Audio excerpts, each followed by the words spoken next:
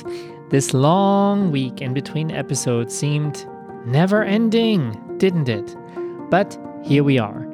My name is still Stefan Dubier. I am still your host, and this is still Thoughtvolution, the podcast where the thoughts of others meet evolving minds. Now, my mom always told me that good things come to those who wait. And since you have all been waiting so very patiently, the good thing I'm rewarding that patience with today is a truly unique story. So sit down, relax, you've earned this time with me and my guest Anna, right here, right now. Make yourself comfortable, put up those feet, and let's go! Oh, but wait. Before we get started, if you like this podcast or even love this podcast, please make sure to rate and review it. Whether you're listening on Apple, Audible, Spotify, Stitcher, Pocket Cast, and tell your friends about it. Let them know how much you are enjoying this. It really helps us out. Thank you, thank you, thank you. Now, let's get started. Anna is 57 years old. Single as a Pringle and intentionally so. Although born in Hawaii as the 7th child of a big Irish Catholic family, she's been calling South Carolina her home for quite some time now. This is where she lives with her daughter Jenny and her son Casey. She had both children pretty late in life, Casey at age 37 and Jenny at age 39. Although she describes her parents as people who experienced great hardship in their own lives, she also says that they managed to provide her with a really idyllic childhood. Anna struggled to provide that same type of childhood to her own children, and she will tell us more about that in just a little bit. She married her first love, a man she met at the young age of 16 and ended up divorcing when she was 33. The fact that Anna is able to be with us today is a miracle in itself. Not only did she survive a stroke, depression, and drug addiction, she also managed to live despite a drunk driver almost ending her life. Meet this indestructible champion of a woman with a southern mouth and a heart of gold, who calls herself a belly dancer extraordinaire. I think you've already compiled your own list of questions by now, because this Southern Belle is interesting as can be. Friends, I think this episode is going down in history as unforgettable. Just like Anna. Trigger warning. This episode contains conversations about mental illness, depression, suicide, drugs, and addiction. If any of these subjects are a trigger to you, please prioritize your mental health and skip this episode. There was a pretty popular show on Netflix not that long ago called Inventing Anna, the story of Anna Delvey, with an amazing cast. Julia Garner, Anna Chlumsky, gosh, Veda Saltenfuss from My Girl has really grown, Laverne Cox, and many others. If any of you have not seen the show, definitely check it out. It's based on the true and mind-boggling story of a woman defrauding people without even as much as blinking an eye. Now, obviously, we do not need to invent you today, Anna, because you're very much here in the flesh. But before we talk about your actual life, let me ask you, if you had the power to rewrite your own biography, without us having discussed any of it, and completely reinvent yourself, what would your life be like? I think it would be where I was just married once and stayed married and had my kids with that person and been Ma and Pa Kettle. That's what I'd done. Would you have lived in the same area? Would you have grown up as the same Anna in the same kind of family? Or are there any other things that you potentially would have changed? I would have grown up in the same family. I would have just learned the lessons of life faster if I could have. And what lessons would those have been? The main one would probably be to believe people that show you who they are. I've always been one to have the best hopes or thoughts, or if I love somebody, I have a hard time seeing they're bad. And it takes me years to find it and to realize that it's bad and never going to get any different. It takes me years. That's why I've been married both times in relationships for 20 years before I said enough, You told me that you grew up in a large Irish Catholic family with parents trying the best they could against all odds and against circumstance to provide you and your siblings with an idyllic childhood. Can you describe your parents' struggles, your childhood itself, and what it was like growing up in somewhat of an Irish Catholic version of the Brady Bunch? My childhood was idyllic to me because I was the last of their babies, so they had grown up. My parents had a whirlwind relationship. My mother was actually engaged to someone else, having a big wedding, going to marry someone else, and she met my father. 3 months later, she ran off and married him, canceled the wedding, ran off and married him. He was from New York, and he was in the service in the Air Force. So she married him, and around the world they went and had 8 children. She was 17, and he was 21, I think, or 20. And they started having children pretty quick. Like they were married a year, and then they had my sister, my oldest sister. And then it was stair steps for the first 4 girls, and then she had a few miscarriages, and then she had my 2 brothers and me. By the time she had me, she was 30, I think 32. She had my sister at like 20 or something. And so there's a big gap between the parents that they got and the parents I got. So we weren't dirt poor. We always had a nice home, always had clothes and food. We just didn't have all the fancy toys that everybody got. But my mom was a stay-at-home mom. My dad worked 3 jobs, worked hard. I always was fixing something, And but we did family things. We stayed together, We stuck together. Plus, we were an odd group because we were Catholic in the South, And back then, in the 70s, and it was really, people didn't understand it, I guess. It was a lot more polarizing than it is now, And I had red hair and freckles, so, it was hard to get along, so I stuck with my siblings. My parents, my dad came from a farm in New York, a dairy farm. His dad was a bad drinker, and he left home when he was 15 and lived with an aunt and uncle, and finally, aunt and uncle talked my dad's father, my grandfather, into signing for him to join the Air Force. So he joined the Air Force. He was 17. And he retired out of the Air Force. And that's about where I remember him. Right after Vietnam, he retired out of the Air Force and came home. I was 5, and we moved here to South Carolina. So all my major memories are here in South Carolina. And my mom was born and raised right here in Greenville, South Carolina. Her dad died when she was 5. It was Great Depression. And so my grandmother had 2 sons and her. So she really struggled to keep them fed during that time, and which wasn't uncommon for anybody, but she was a single woman trying to feed 3 kids during the Depression and keep a roof over their head. And she was uneducated, so she didn't have she worked in the mill, And so both of them came from poor families, struggling families, and they came together and managed to not be rich, but we weren't poor by any stretch of the imagination, not when I was coming up. But they really focused on love and family. That's what they focused on. When we spoke earlier, you said that you have been struggling with depression since you were in your early 20s. Now, I'm very sorry to hear that. I have depression in my own family, and I know how emotionally tolling that can be on everyone involved, really.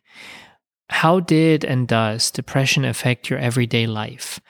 How are you managing it, and what would you tell somebody out there who's also struggling with mental health issues? The main thing I would tell anybody struggling with depression is to seek help. There's counseling, and then there's medication. And there's no shame in it. Like, there's been a stigma on it a long time here in America about having mental health issues. I don't think there should be a stigma on it. I think the shame should come when you struggle in your life struggles, when you could get help and live a much happier life. I struggled in my early 20s because I would go and talk to counselors and I'd feel better. And they'd say, we think you need to be on a mild antidepressant. I'd take it and I'd feel like Superwoman. And as soon as I started feeling like Superwoman, a week or so in, I'd be like, I don't need this medicine. I'm fine now. And I'd stop taking the medicine. And then it'd be a slow decline back into the sadness, That took me until I had my kids to figure out that I needed to stay on my medicine. I take a very mild antidepressant, and it works for me. It doesn't work every day. Some days are worse than others. I don't really know if I don't consciously keep it in my mind, then I would lay in the bed all day and sleep probably 23 out of 24 hours a day if I didn't. I've got a routine. I get up at a certain time. I try, routines help me with my depression. And then I found that if I do for others, that makes me happy. It makes me feel good. And it takes me out of my depression. So I do that a lot. Did you ever reach the point in your life when you just wanted to run away or, even worse, give up on life itself? Yes, I have a couple of times. I have, with my last marriage, I was ready to run away and never be seen or heard from again, but I think that's the power of having children. You can't always do what you want to do. So I had 2 kids. I couldn't run away. I just had to save myself. And that kind of hurt a lot of people, but it was the best thing for me. And I finally got the courage to do it. And so I did. Now, something very important I want to add that many people seem to forget or not remind themselves of often enough. Depression hurts. Depression kills, and suicide is a very real problem in our world that affects so many people and their friends and their families and all of those left behind. To those listening and struggling with depression right now, please seek help. Please reach out to someone you trust and open up about what you're going through. If you have nobody you feel comfortable enough to talk to, then please pick up your phone and call 988. Again, that is 988. It is the Suicide and Crisis Lifeline, and it is completely free and confidential. You matter, and we want you to stay. So please, please, please, I urge you, don't give up. Don't leave. Anna's struggles began in her early 20s, and she's still here. We're losing too many good people to this monster called depression, and it needs to stop. And to everyone out there, please be kind to the people you meet. You never know what somebody else is going through and how your behavior, your words, and your actions might impact them, their day, their choices. So make kindness your default. Please. Thank you. Anna, you also mentioned your battle with drug addiction, another huge problem and a horrible disease that has taken so many good people and sadly continues to do so. How did your struggles with drug addiction begin? How did that affect your life, and how did you manage to recover? It began because I was young and struggling with depression, and a family member married somebody that was pretty high up in the drug trade. And so I had easy, free access to drugs. And it was, my drug of choice was cocaine. And so I could get it for free. And so I stayed strung out on that for a few years, weighed about 90 pounds, and just was, couldn't function without it. I think looking back at it now, I used it to try to mask my depression, because when I do a couple of lines of coke, I'd be bopping around, bebopping happy, and then crash and have to do more. And I was with my first husband, and of course, when you're in that kind of life, you have a lot of what I call hanger-on people, because they're hanging around because they get access to your drugs.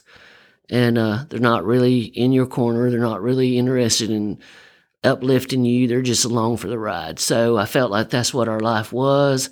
Kept begging him to let's straighten up, let's straighten up. He wasn't interested in it. And so finally I just had enough, and I went cold turkey, which I don't know if I would recommend it. In a way, it was a good thing because I didn't have to go through a rehab, but for about a week and I don't know, a few days, it was just pure misery, because when you go cold turkey off of drugs, you go through some horrible pain, a lot of agony, and throwing up and being sick and sweating and freezing. It's just a really bad thing, but it gets you off of it pretty quick, and then you have to start the process of not falling back into it. And that for me was, I never went to counseling, never went to drug rehab, but I'm an avid reader, so I read a lot of books, not necessarily on recovery, but just on how to live a better life, different concepts than what I was raised with, I'm not a religious person now. Even though I was raised religious, my folks gave us the opportunity to think for ourselves and to make our own choices. They didn't insist that we stay Catholic or be religious. So I did have that freedom. And through that, I've managed to stay sober now for over 20 years, about 27 years to be in fact. I've been sober. I've had a few slip-ups, not with my drug of choice, but, over the years, there's been a few slip-ups here and there, but I just get right back up. That's pretty much the way I think about everything. If it knocks you down, you got to get back up. You can't dig a deeper hole when you're on the ground. You got to get back up. And so that's what I usually try to do. What do you do now? I mean, are there still moments of temptation? And when do those moments normally crawl up? And how do you handle those? Do you still go back to reading books, or is there anything else that gives you comfort and keeps you away from falling for that temptation? When the temptation comes up, and it's very rare now, but it's usually a time of stress, time of great stress, when I feel like I can't control what's going on in my life, when things feel hopeless. And that's when I think, oh man, it'd be great to snort a line and just be happy. But keeps me straight is I'm not in that life anymore, so I really wouldn't know where to get it from anymore. And I don't surround myself with those kinds of people in general. Not that there's anything wrong with those kinds of people. I'm not saying those kinds of people to be derogatory, but I just don't associate with that crowd anymore. And so that helps a lot. That's one thing that helped me get off. I changed my circle. From the people that I knew back then, I think I still associate with maybe two of them.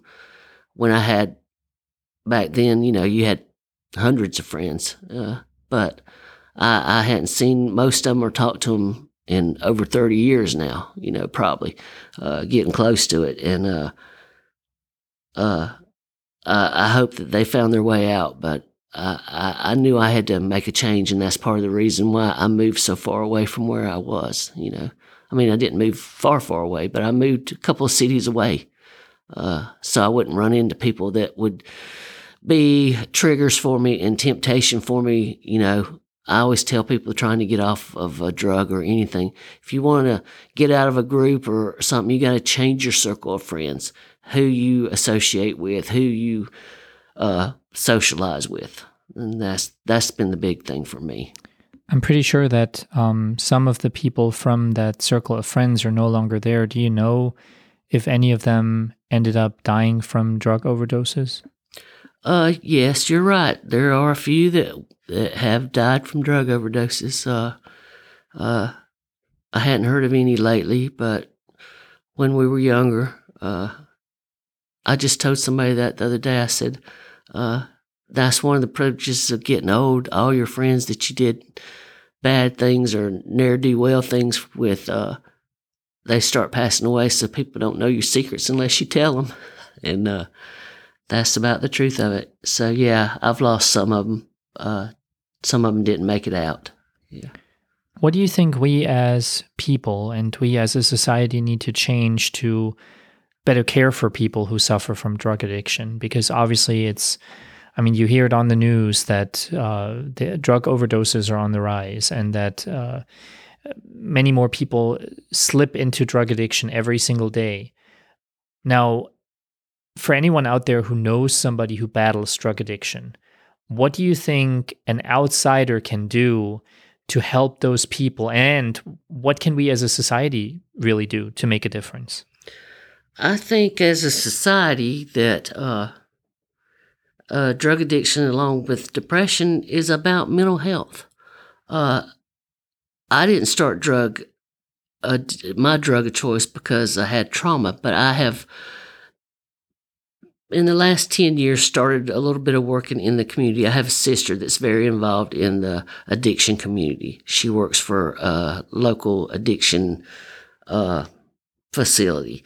And so through her, trying to support her, I started participating in some of their stuff and going to meetings with her, trying to support her. And so I realized that a lot of people that fall into drug addiction and stay in drug addiction is that they have childhood trauma. I think in this country we don't recognize the trauma that our children go through. We just think they're supposed to. Americans have always been pull yourself up by your bootstrings and buck up, and that is a good thing to have because that helps you get up when you're knocked down.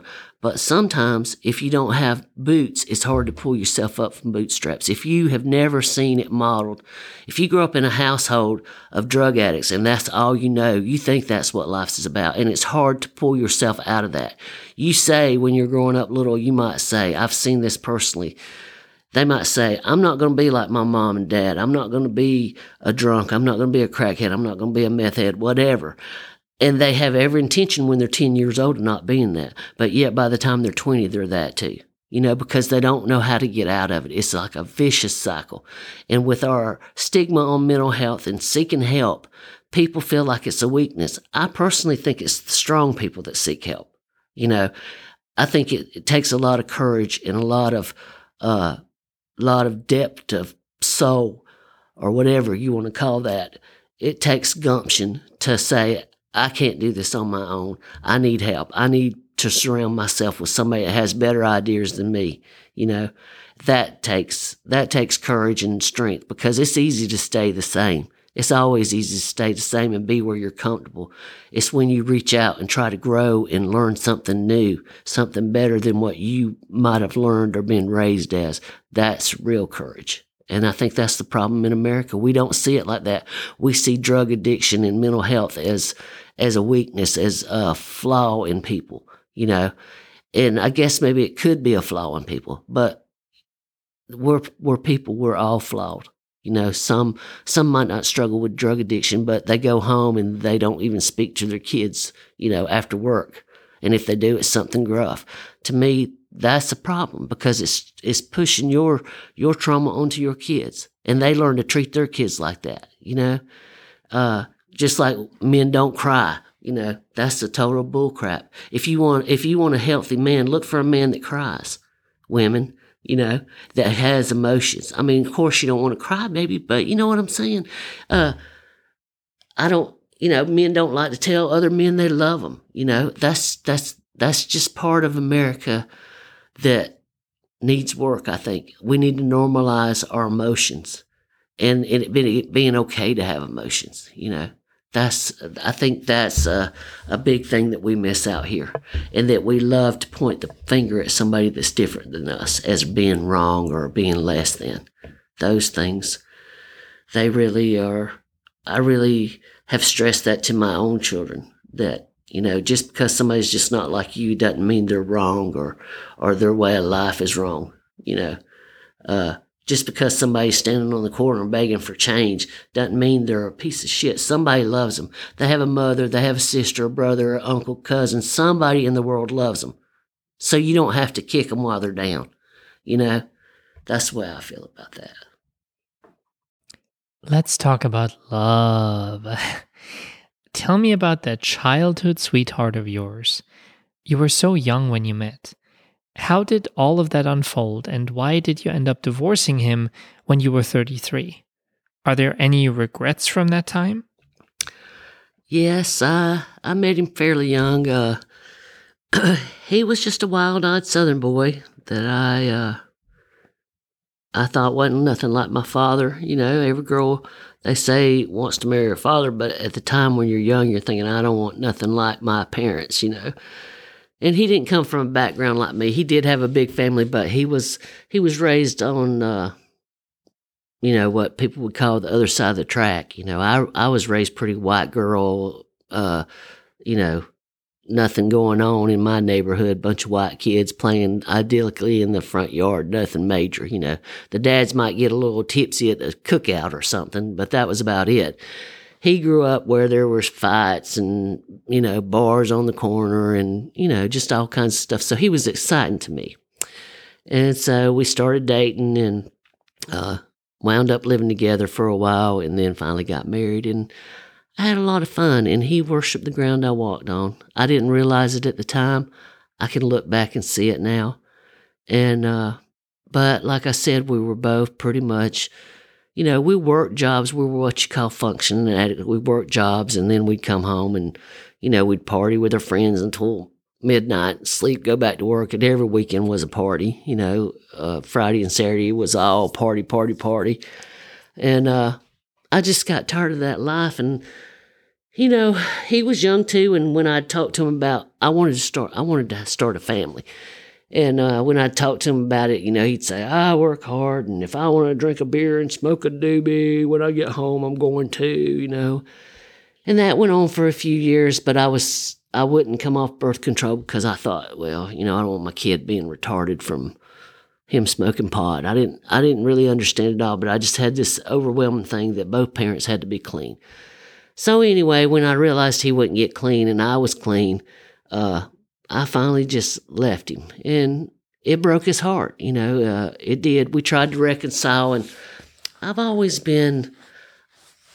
of the nicest people you can meet, but also if you have to live with me because of my depression and my Irishness, I can get moody and kind of mean, you know.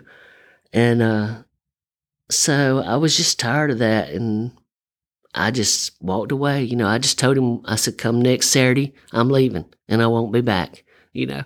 And when Saturday came, I packed up my little bit. I didn't take anything from him. You know, I left him the house, all the furniture and stuff. I took my clothes, and I walked out of a 20-year relationship and started over. Moved in with one of my older sisters and lived with her, and then met my other one. But the good thing is now, all these years later, 20-something years later, me and him are, when I don't see him every day and I don't talk to him every day, but when I do see him, it's like seeing my oldest friend.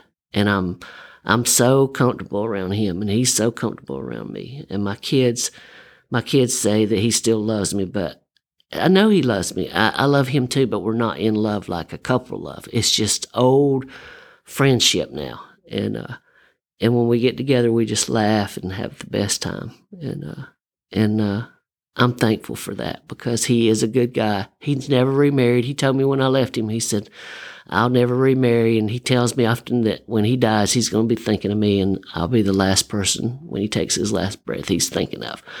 But, you know, I'm sad that he didn't remarry and have children. He would have been a good father, but so far he hadn't remarried. 30 years after our divorce, he still lives in the same house we lived in, and says he's going to leave it to me because he doesn't have anybody to leave it to.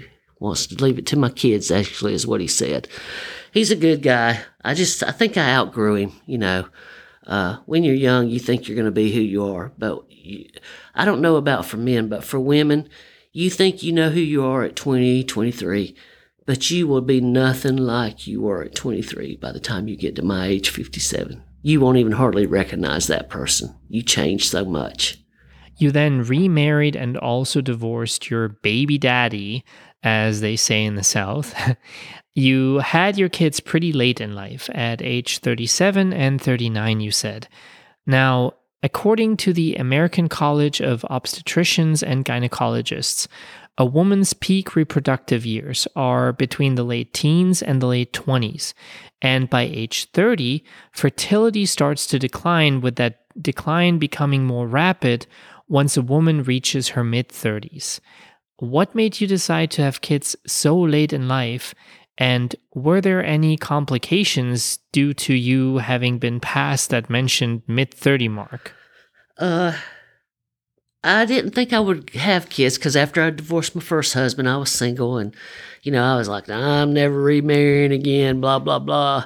Well, it's true. Never say never, because lo and behold, here come my children's father. Next thing I know, I fell in love with him and we got married. And with him, I lived with him about 2 years before I married him. And then I got married and it was like about 35, 36, my proverbial biological clock went ding, ding, ding, ding, ding. And because when I divorced my first husband, I really didn't think I would find somebody that soon enough and fall in love and soon enough to have children. Because, like you said, I've always heard that the chances of you getting pregnant older is less and less. And so I did struggle for a little while. I came off the pill, we tried, nothing happened. So me and him both went got tested. They said nothing was wrong. He could have, his sperm were good. I was fine. They didn't know why. They told us to try to time it, watch my ovulation, blah, blah, blah, certain times better, temperature better, blah, blah, blah. So we did that for, 6, 8 months, something like that. It wasn't happening. Every month when my cycle would come, I would just be devastated that I wasn't pregnant. So, we gave up in November. I was just like, I'm tired of this, because every time, like I said, my cycle came, it would just be awful, that I wasn't pregnant. I would just melt and be heartbroken. So I was finally like, let's just give up. We're not. He already had a child from a previous marriage, and I was just like, just not gonna have kids. And I'll never forget, it was Christmas, and my birthday's on Christmas, so we went to my folks' house. And I felt like I had the flu or something, I felt sick. And so I didn't stay long. Our family always got together at holidays, like on Christmas. We would be at mom and dad's by noon, and we wouldn't leave till 9 o'clock, 10 o'clock the following, that evening. I mean, it was an all day long family affair, Christmas was. Well, any holiday that we got together, because we like to be together. And, so I told my mom about 2 hours in, I said, I think I'm going to go home. I'm not feeling good. I might be coming down with a flu or something. And I'll never forget, she cut my hand my face in her hands, and she looked at me and she said, are you pregnant? And I said, no, I'm not pregnant, because I'd just been through all that. And I went home and, didn't really think about it. But by the time Monday come around and time to go to work, I thought, I'll take a pregnancy test. So I stopped, got one, took one, and it come back positive. I thought, oh, well, I must have done something wrong. So I go home and I tell him about it. And he says, oh, so you're, he's excited I'm pregnant. I said, no, I think I done it wrong. Like, you can do a pregnancy P test wrong. So I go back and I get another one, and it has 2 in it. So I take both of them. They both come up. And from the struggle that I had, I still couldn't believe that I was pregnant. I kept thinking they're defective, whatever, So finally I went to the free clinic and took a pregnancy test. And I'll never forget, the lady came out and she had a little pair of mittens, and she said, here, a little pair of booties, crocheted little baby booties. And she said, yes, ma'am, you're pregnant, and gave them to me. And I was in shock. And so that's when I had Casey. And same thing with Jenny. I wasn't trying to get pregnant, but my mom died when Casey was 5 months old.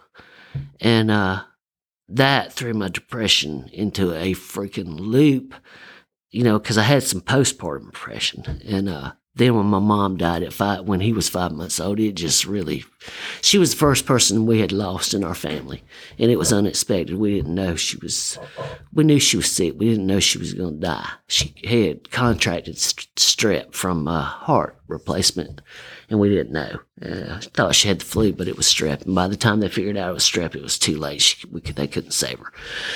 So it threw me into a big depression, and I was really struggling. And I think if it hadn't been for my son, I might have just laid down and never got back up.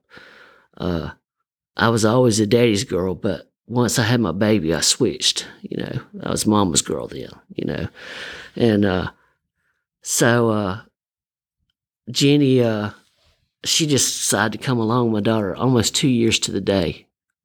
her birthday's August the 15th, and Casey was born August the 30th, 2 years before. They both had the same due date. And then after that, I got my tattoos tied because I was like, I'm freaking almost 40. I can't have 10 kids, because it was like all of a sudden my body knew what to do, And so I got those two, and I think Casey saved me and Jenny saved me. They have continued to save me many times when I didn't want to get up or I didn't want to face something, because kids don't wait. They demand that you do. You can't lay in the bed and feel sorry for yourself because they're screaming, I'm hungry, or we got to go to school or something. You can't just wallow in whatever you've got going on. You got to get up and function. And so I think that has saved me more than once. You also mentioned in your intake form that you went through hell trying to give those kids a certain kind of life. What do you mean by that? Well, I wanted them to have a life like I grew up with, mom and dad, that loved each other and, a stable home. And I did manage to give them that, up until I left their dad. But their dad, I don't know. And I think when you marry somebody, you come from two different families and you don't see the world the same. You don't have the same parenting skills. You don't have the same, I don't want to say values, because I feel like me and him had the same values, but he just, I don't know, I don't know how to explain it. If I say it one way, it's going to sound like I'm bad-mouthing him, and I don't want to do that because I'm big on not bad-mouthing somebody, and especially your children's other parent. But it was like after we had kids, he just got to where he worked all the time, and he didn't really participate in being a parent unless it was scolding the kids, But we went to, everything was left up to me. I had to do the doctor's appointments, take care of the kids, cook, clean, wash clothes, see that they had what they needed for school, just whatever pertained to the kids was all on me, plus try to work too, And then towards the end, he just got, I don't fault him for it because we were both so unhappy, but he just got so grumpy. I called him the grumpiest man in the world. He was unhappy, and so was I. And I believe he would have probably stayed. He came from a family that he really believed that if you married, you stayed until forever, to the end, good, bad, or indifferent. And I came from a family like that too, but thank goodness I had a brain, and I thought, screw this, screw this. But material things were real important to him, and that's why he worked all the time, because he thought it was more important to provide mere material things than the time with his family. I, on the other hand, thought we could do without a new living room couch if we could, spend time together with the kids, carving pumpkins, doing Easter eggs, decorating the tree, whatever, I'm big on family's important. You're supposed to be at your kids' recital. You're supposed to be there if they're playing in the band concert. I don't care if it's the worst concert in the world. You're supposed to be there grinning, smiling, filming like it's the symphony, the symphony. And he just didn't see things like that. And so that caused a lot of hurt between us, because when I was the only parent at things like those, it made me mad at him. And it made him mad at me that I would insist sometimes that he come to things like that, because he thought it was more important to make the money. He's still like that. It's about the money. And I'm not saying that's a bad thing, but for me, over the years, I grew up privileged, so I don't know what it was like to be poor growing up. I have no clue, no concept of that. I'm the poorest now that I've ever been in my life, but I'm also happy, And so, again, with him, I just had enough, and I walked away. I walked away from that 22-year marriage with 2 kids with no alimony, no child support, no part of the house, no part of our retirement, no money out of the bank. I had $300, and I left. And it's been a struggle, but I don't regret it. He's remarried now, and I'm hoping he'll be happy, and I have very limited contact with him over the kids. I still hold a lot of resentment for the things that I feel like he did me wrong. But I work every day to let those go because I don't like holding that. And I try to build him up like Superman to my kids. They're 19 and 17 now, and they're starting to see that maybe he's not Superman, but I always tried to make him Superman because I think it's important that kids think their dad is Superman, especially when they're young. There's time enough for them to find out that he's human when they get grown. So, but I think with him and I, we're at a pretty good point. I think we get along really well as long as his new wife isn't around. For some reason, she doesn't like me. I mean, I've never done anything to her, but she just doesn't care for my company. And so there's been a few times that we've had to do kids, and she just looks like she smells shit when she sees me, And of course, me, I'm pretty friendly, and especially when I realized that she thought she didn't like me, then I'm always real cheerful and happy around her, just to be the bitch that I am, But no, I don't regret leaving any of them. I don't regret walking away from everything, but that's my little place now is a dump, and it's nothing fancy, but it's mine, and it's paid for, and I don't have to walk away from it. I can live there. It can fall down around me, but I don't have to walk away from it, like I have. The things that I miss both about leaving both my husbands, I've always been an avid gardener. And I had a beautiful garden at my first husband, with him. We worked on that yard and made a beautiful garden. I had to walk away from it. And then with my kid's dad, I worked on that yard and planted beautiful things and had to walk away and leave them all. So now when I plant something, that's what I say. I might not live to see you grown, but I ain't going to have to walk away from you.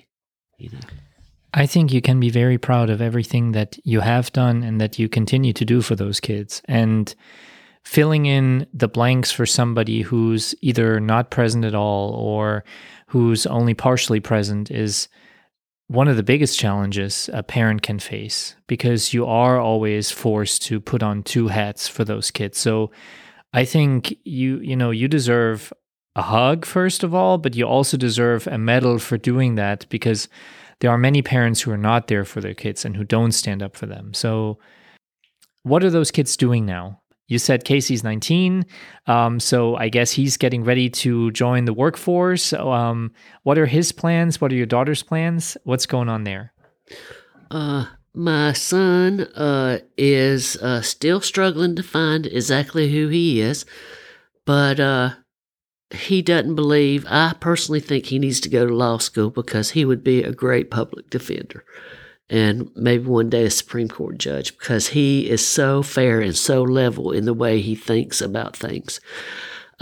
His fourth grade teacher told me when he was in fourth grade, she said, and I hope he grows up to be a lawyer because he's going to make a great Supreme Court judge one day, is what she told me when he was, and she was right.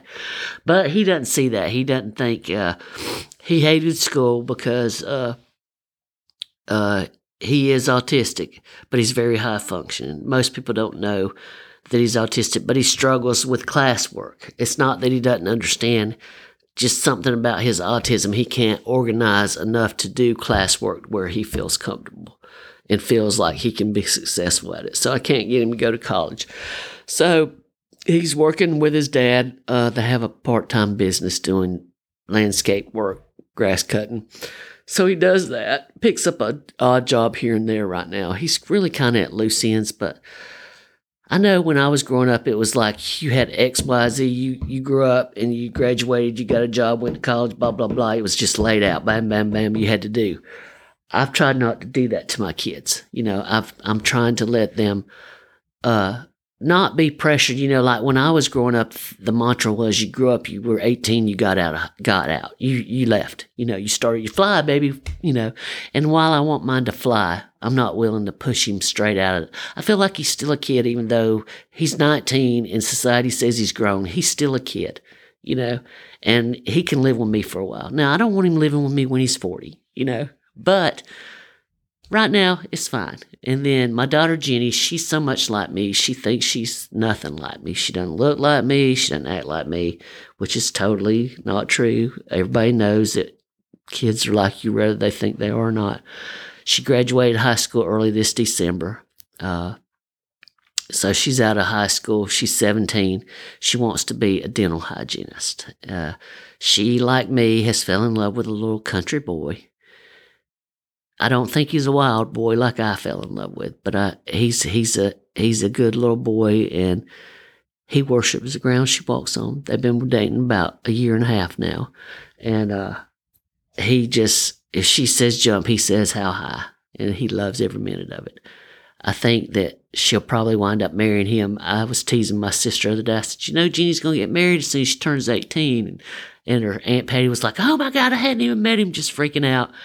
And I was just teasing her leg. She said, Aunt Patty, you don't know when you're being teased. She said, I'm not going to marry at 18, So I think she has learned a little. She says she doesn't take marriage advice from me because, I've been divorced twice. But I think she is smart enough to know that she needs to live a little bit and grow a little bit before she commits to being married. And they can do it together, And that's what I told her. I said, you don't necessarily have to marry him right away. Y'all can live life and explore a little bit together. And then if you still want to get married, you can. Just live a little bit, So I'm hoping that's what she's going to do, According to UTMB Health, stroke kills 140,000 Americans each year. That is 1 out of every 20 deaths, and it is also a leading cause of serious long-term disability. Sadly, you also had a stroke, Anna. What happened? How did it end up changing your life, and are you still dealing with the aftermath of your stroke? I had my stroke 2 years before I left the kids' dad. And all I can say is I didn't know it at the time, but I was so unhappy. I smoked cigarettes, and I was smoking like a freight train. And yes, I was doing the things I had to do, getting my kids up, taking them to school, blah, blah, blah, working a job, whatever. But I was also smoking like a freaking freight train. I think I was smoking like 2 packs a day.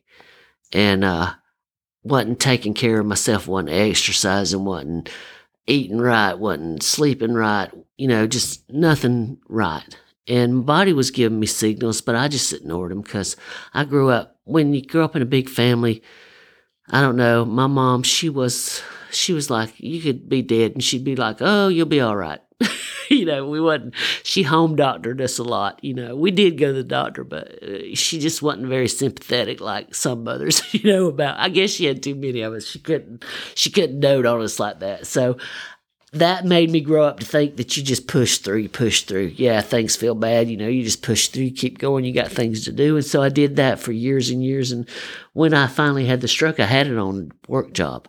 And, I have struggled with my weight after the kids, losing the baby weight, which it can't be called baby weight at this point, 19 years later, but I've never been the same.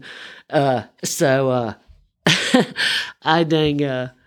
I thought that maybe my blood sugar had dropped, because I was feeling kind of wheezy, and my coworkers were saying, no. And I told one of them I worked with, I said, just go get me a pack of M&Ms, I'll be all right. And I put them in my mouth, and I thought they were in there, but they were looking at me so they could see it dripping out of my left side, Anyway, they wanted to call the ambulance. I said, no, call my husband, because we both worked in Greer.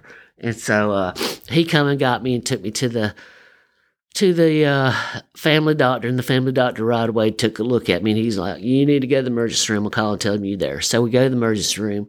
They get me in. They hook me up, and this is my stroke. You hear people say stroke does different things, but mine just brought out the meanness in me. And so I was laying on the table. They had me hooked up, and it was a male nurse, and he was like, how many packs of cigarettes you smoke a day? Cigarette this, cigarette that, cigarette, And so I was like, God, in my mind, I was like, God damn, I want to smoke a cigarette. So I said, I want to smoke a cigarette. He said, ma'am, you can't smoke a cigarette. So I was like, don't tell me, young man, I can't smoke a cigarette.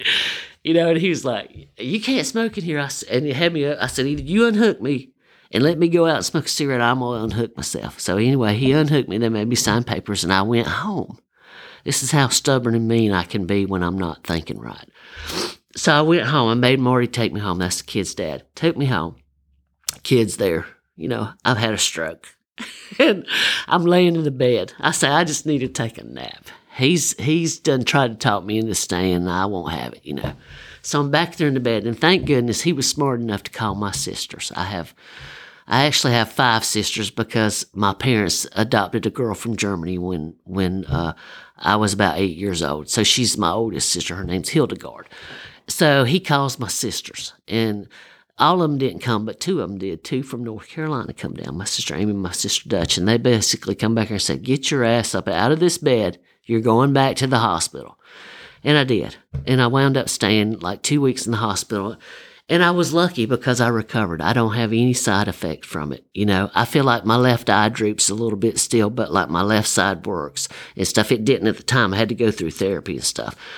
And the only reason I did that is because I was just too damn mean. I just wasn't going to let it win, And that's the way I face life. I try to be easygoing, but when chips get down, I'm just too damn mean to give up. And I'll be like, "I'll show you." And that's what the therapist told me if I didn't do what she said, that I would never have the use of my left side. So I said, "Oh, yes, I will. If it ain't nothing to do." And I picked the arm up, and I bent these fingers down, "Do this," shot her a bird, And I got lucky. But I do face, I hadn't smoked since then. That was 8 years ago. Coming up on 8 years. In May, it'll be 8 years. I hadn't smoked a cigarette since then, and which was a blessing. I don't believe in God, but my sister Debbie said that God killed that part of your brain with that stroke so you wouldn't smoke no more. I said, "Okay, well, thank you," But I hadn't wanted a cigarette. I didn't have to. I had tried to quit smoking 1,000 times before that. I even tried patches, gums, Nicorette, whatever. A prescription one time for it, but I just always went back. But after and my sisters would say, "When are you going to quit?" And I'd say, "Oh, well, it's going to put me 6 feet under." Well, when it almost did, I was like, "Okay, I get it." Of course, now I have to take medicine. I take about 4 pills related to the stroke, and I'll have to take them my whole life, which I hate. I never took a pill before I never was a pill head when I was a drug addict. And now I have to take that. I have to take an aspirin and a couple other things. And, every year I make it, there's a less chance that it's going to reoccur, So it was in my brain, it's a brain stroke. And, but that helped me see things clearly, because it was like, when you come that close to dying, it clarifies your life. I didn't see my life flashing for me, but it clarified what I wanted my life to be like. And I don't have the life that I want yet, but I have a lot of the life that I want. And so if I don't get the rest of it, I can be happy with what I've got, because I have peace in my life. And that's what I was looking for, peace. As if you didn't have enough lemons to make lemonade, life then once again almost ended when a drunk driver almost killed you. Can you tell us about that? I had just separated from my kid's father in September, and my daughter Jenny and I were coming back from Greer, and we were about 2 blocks from the house. It's true. The accident happens closest to your house. And we were coming down, and he decided that he was going to turn left right when we got to him, and he hit the front of our car, and it threw us off the road into this big gully and almost flipped us. And I didn't think I was hurt. It was scary because I'd never had the airbags come out in a car before on me. So I thought the car was on fire, so I was trying to get my daughter out. She was scared to death. It was a hectic scene. But anyway, he got arrested for...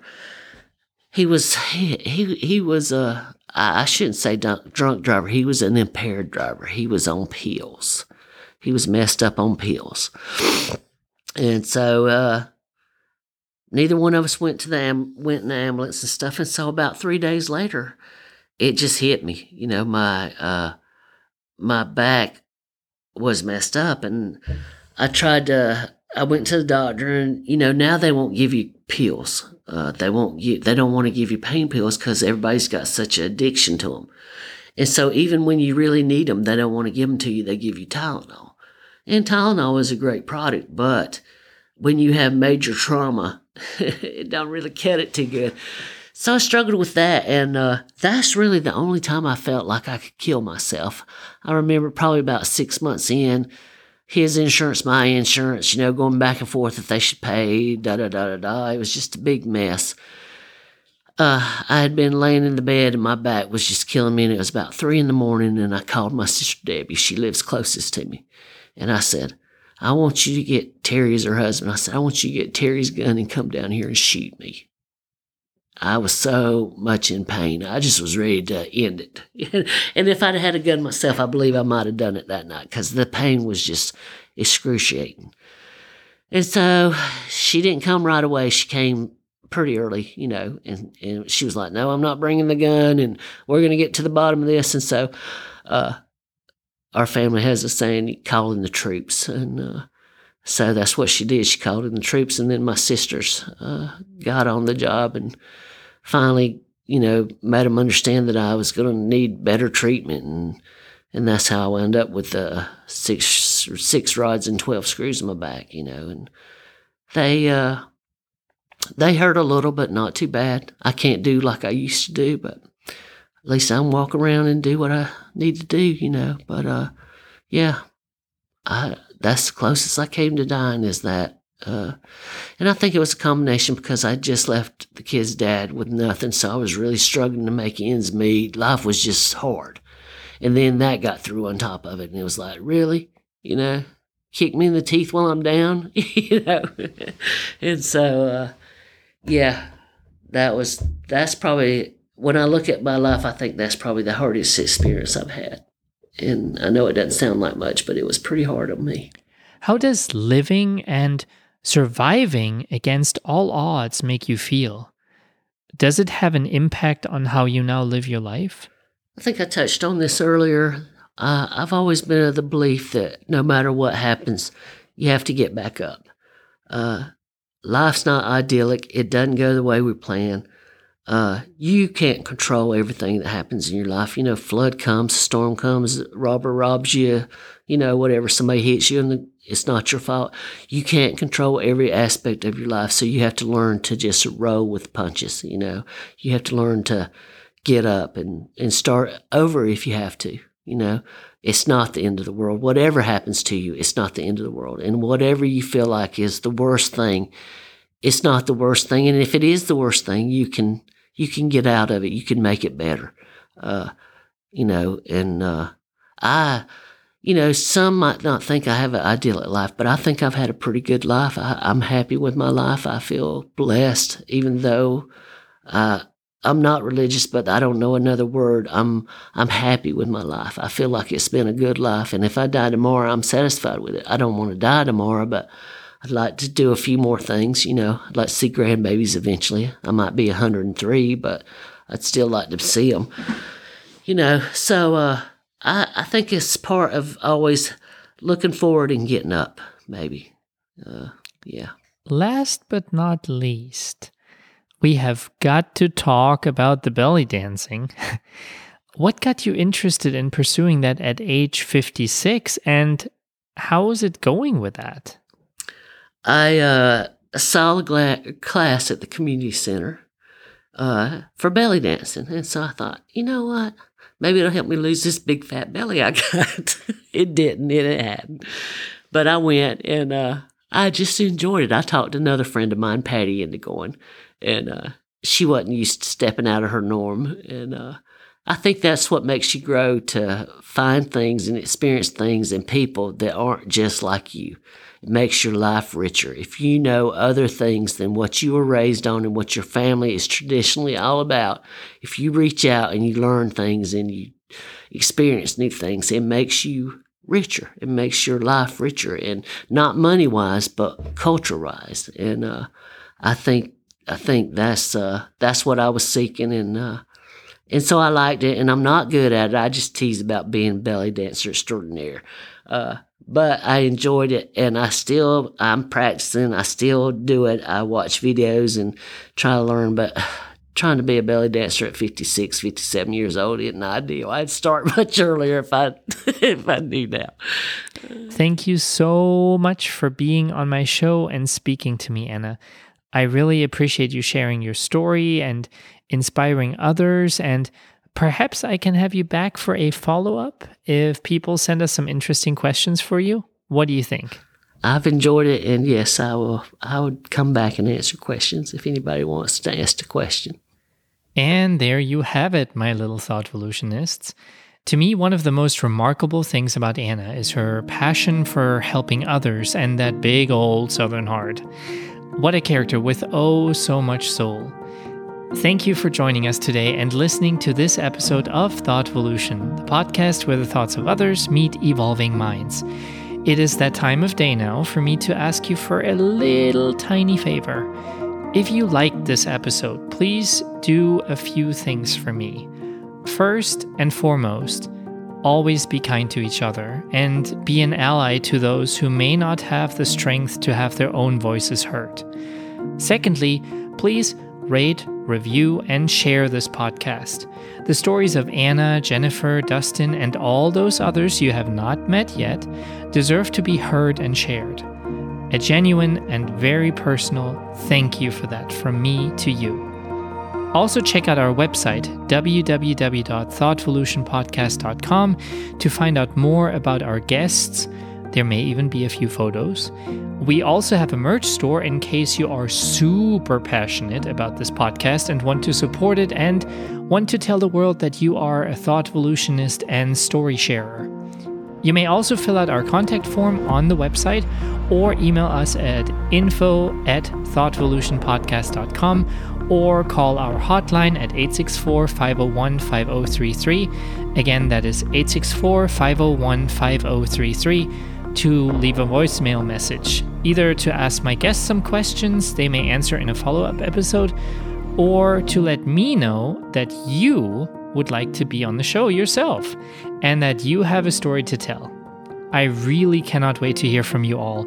And again, from the bottom of my shriveled little heart, thank you for being here, for living and trying to evolve on topics you might not have given much thought before. Now, I'm also so very grateful for every single person willing to be raw, genuine, and exposed, willing to tell their very own story on this podcast. It is brave and takes a great deal of courage. Everyone is welcome here. There's no judgment, no ulterior motive, nothing. Just a dude with some questions and a microphone for you to use. Before I say goodbye, once more to those out there struggling, perhaps hanging on by a thread today. You are the reason I'm doing this, because you and your story and your life, it all matters.